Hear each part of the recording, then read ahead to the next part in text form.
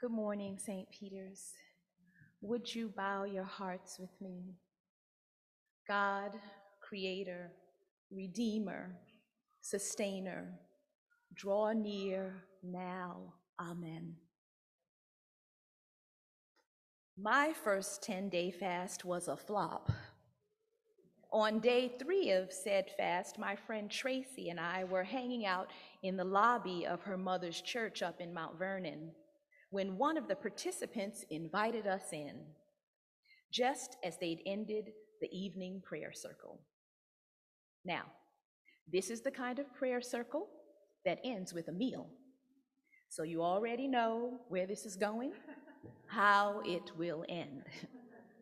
Well, we each took a seat among the women, and neither of us said a word about our fast as we said yes to the delicious serving offered to us of codfish and bake. Codfish and bake is Jamaican-style salt fish sautéed and sandwiched between a slightly sweet bread. It is delicious.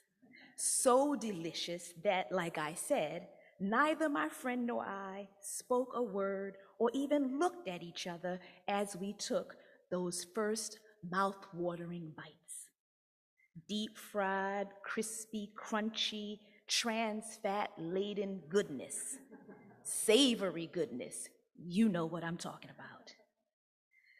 I couldn't say no. Was I hungry when we walked into the church? Absolutely. This was day 3 for a first-time faster, and at this point in my mind, I was very much like Jesus in the wilderness, famished. Offer, thoughtless acquiescence. Yep, that's what happened. I lost the battle of temptation. In a split second, my commitment ended. I ate the glorious and satisfying food and knew the relief it brought to my empty belly, ending my supposed bodily suffering. Temptation, my friends, is real and simple and so very ordinary. It is part of our experience as humans, and it is here to stay. Our text today tells us of the temptation of Jesus, and this first Sunday of Lent, as it does just about every year, centers his humanity in the wilderness. This text is about bodies, the body's need for food, the power and authority of kingdoms, kingdoms which control and manipulate bodies, and finally, the testing of God's promise of protection as Jesus asks God to rescue him from mortal death, from self-destruction, as he might throw himself from his entire body, right, from the top of the temple. At least that's what his accuser asks of him. Whether it's the remembrance of our mortality in ashes, or here with the physical representation of bodies in and through our initial gospel reading, Lent begins with the body. Our Lenten journey isn't a disembodied experience. Jesus enters the wilderness as and in a body, incarnated as the Son of God, born of the bone and blood of a woman. Jesus begins his journey as the most vulnerable of creatures, an infant child. He was given and took on human flesh, imperfect flesh, flesh that can be wounded and even when resurrected will bear scars. And it is in this embodied earthly experience that we are united with him. These bodies can be both our blessing and impairment. The struggle is real. Life on earth in a body for a believer involves balancing our desires, staying focused, and avoiding distractions, and learning how and when to press save, to know our limitations, to choose life rather than self-destruction. It's about discernment over the kind of good things that can be easily manipulated or misused. The first battle Jesus faces with the evil one in the wilderness is with his body. We learn of his experience in the wilderness by first hearing of his fragile bodily state. and go on to an imagining of Jesus being led, dragged around, as it were, in this weakened posture by his adversary from one scene to the next. We know Jesus to be accompanied and sustained by the Spirit, but in this moment, in his full humanity, he is described as being famished after a 40-day fast. Humans, we understand, can survive without food for 30 to 40 days, as long as they are properly hydrated. So after 40 days of eating nothing, Jesus is near death. That's physically malnourished, starved, ravenous, empty. Jesus' body, his human body, weakened to the point of ravenous starvation, needs food to nourish and sustain it. And while he could relieve his hunger, he does not. The magic of a single miracle with bread will not define his mission. He chooses to endure. This is discernment. He endures this state of physical exhaustion and deterioration, remembering always his identity as Son of God, child of God. In the text, in this first temptation, Jesus tells us what it means to live into such a title. He relies on Spirit for the filling of the void called hunger. He trusts God. So we begin this first Sunday of Lent with the body, considering its vulnerability, its temporality. We are but dust, and to dust we shall return. But we are also invited into the remembering of these mortal, impermanent, and imperfect bodies to with Jesus be empowered by the Spirit, to live beyond that human frailty. This is a commitment to tell and retell ourselves the story of who and whose we are. Any void, any emptiness, Jesus reminds us, is only filled by God, sustained, held together by the Spirit. Jesus' next temptation is to the misdirected use of power, an abuse of this role. Surely such power is visceral, being felt in our internal organs, awakening our desires, which are not wrong in themselves, but have a tendency to push us to act without thought. We know it today as we consider what happens when leaders fail to understand their role or abuse their authority. Leaders who center the satisfaction of their own desires, bowing down to the God of self to gain the prized bounty of the world, money, power, success. Leaders who, on the path to dominance, would destroy any bodies that get in their way. Kingdom authority like this implies the ruthless rule over bodies. But what Jesus is and what he is called to be is a messianic king, a king whose authority, whose control begins with love. Lastly, the enemy tempts Jesus to, with arrogance, test God by stepping beyond his humanity to harm his own body. We see the image of a body flung from the pinnacle of a temple, a body that would not survive such a fall without intervention from God, God's self. Will God, the devil asks, rescue him from certain death? To test this, Jesus would have to abandon his humanity, a humanity determined as part of his call on earth, to live into that purpose, this experience and command to be with us, Emmanuel. So in each instance, Jesus combats his enemy's false and misguided understanding of what it means for him to be the Son, a child of God. The Spirit given by God is the divine power that activates this journey.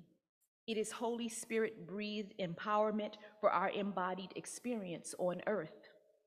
Jesus will need to be full of and led by the Spirit to endure not only the present moment, but what comes next. Jesus is being torn down to be built up. He's being strengthened. As with the building of muscle where the tissue is torn down to be redeveloped, this time only stronger, we see in Luke's gospel Jesus maturing, being prepared, growing wiser, stronger, gaining further understanding of his mission and ministry. For Jesus, this temptation and testing equals preparation. So keep reading, because this part of the story ends in Jerusalem, and what's next will be the cross.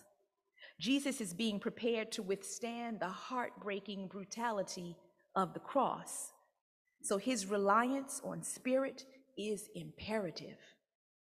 And linking word and spirit with common sense, Jesus wins.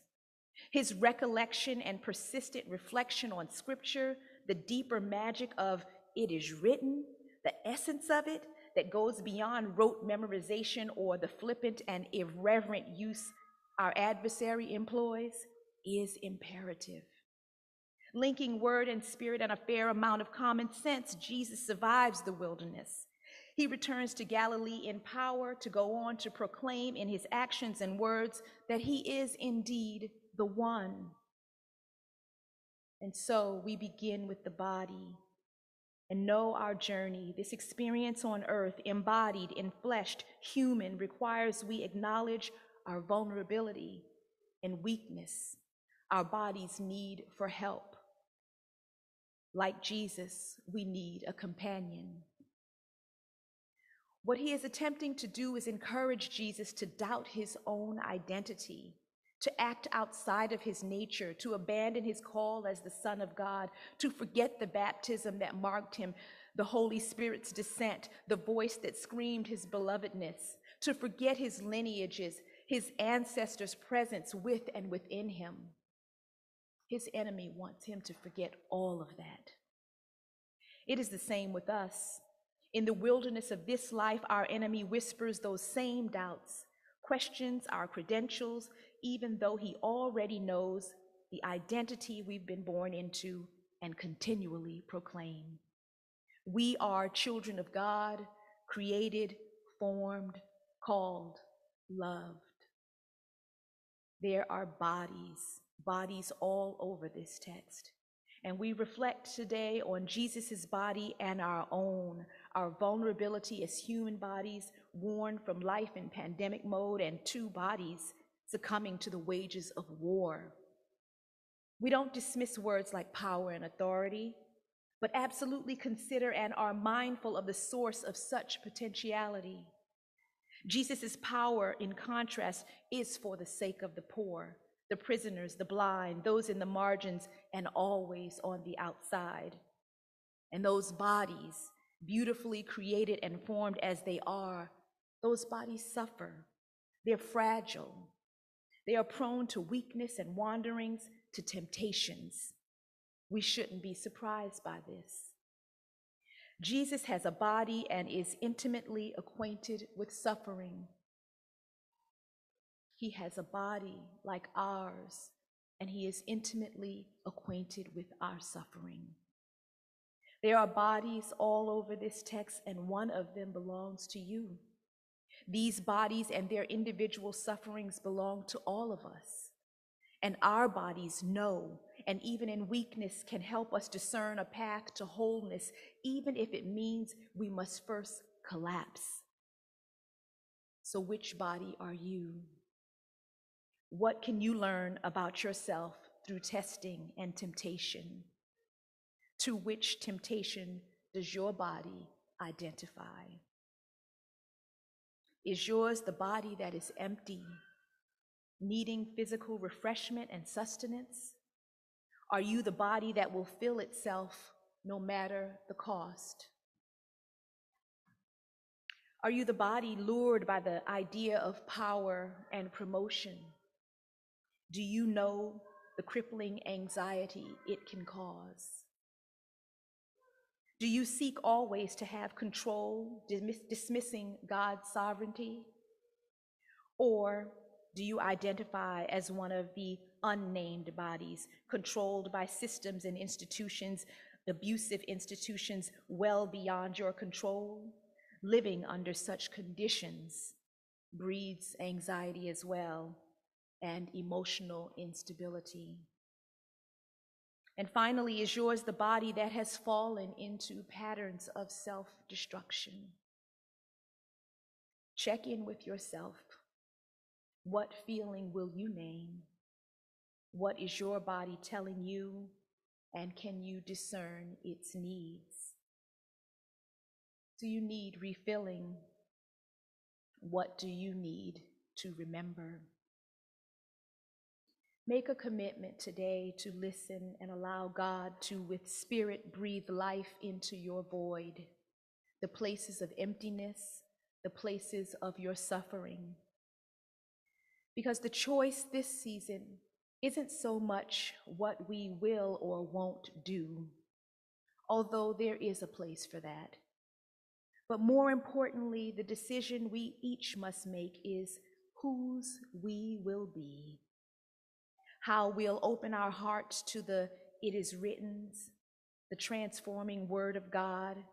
How we'll trust the Spirit's leading and presence as we face the challenges of life. In Christ's name, amen.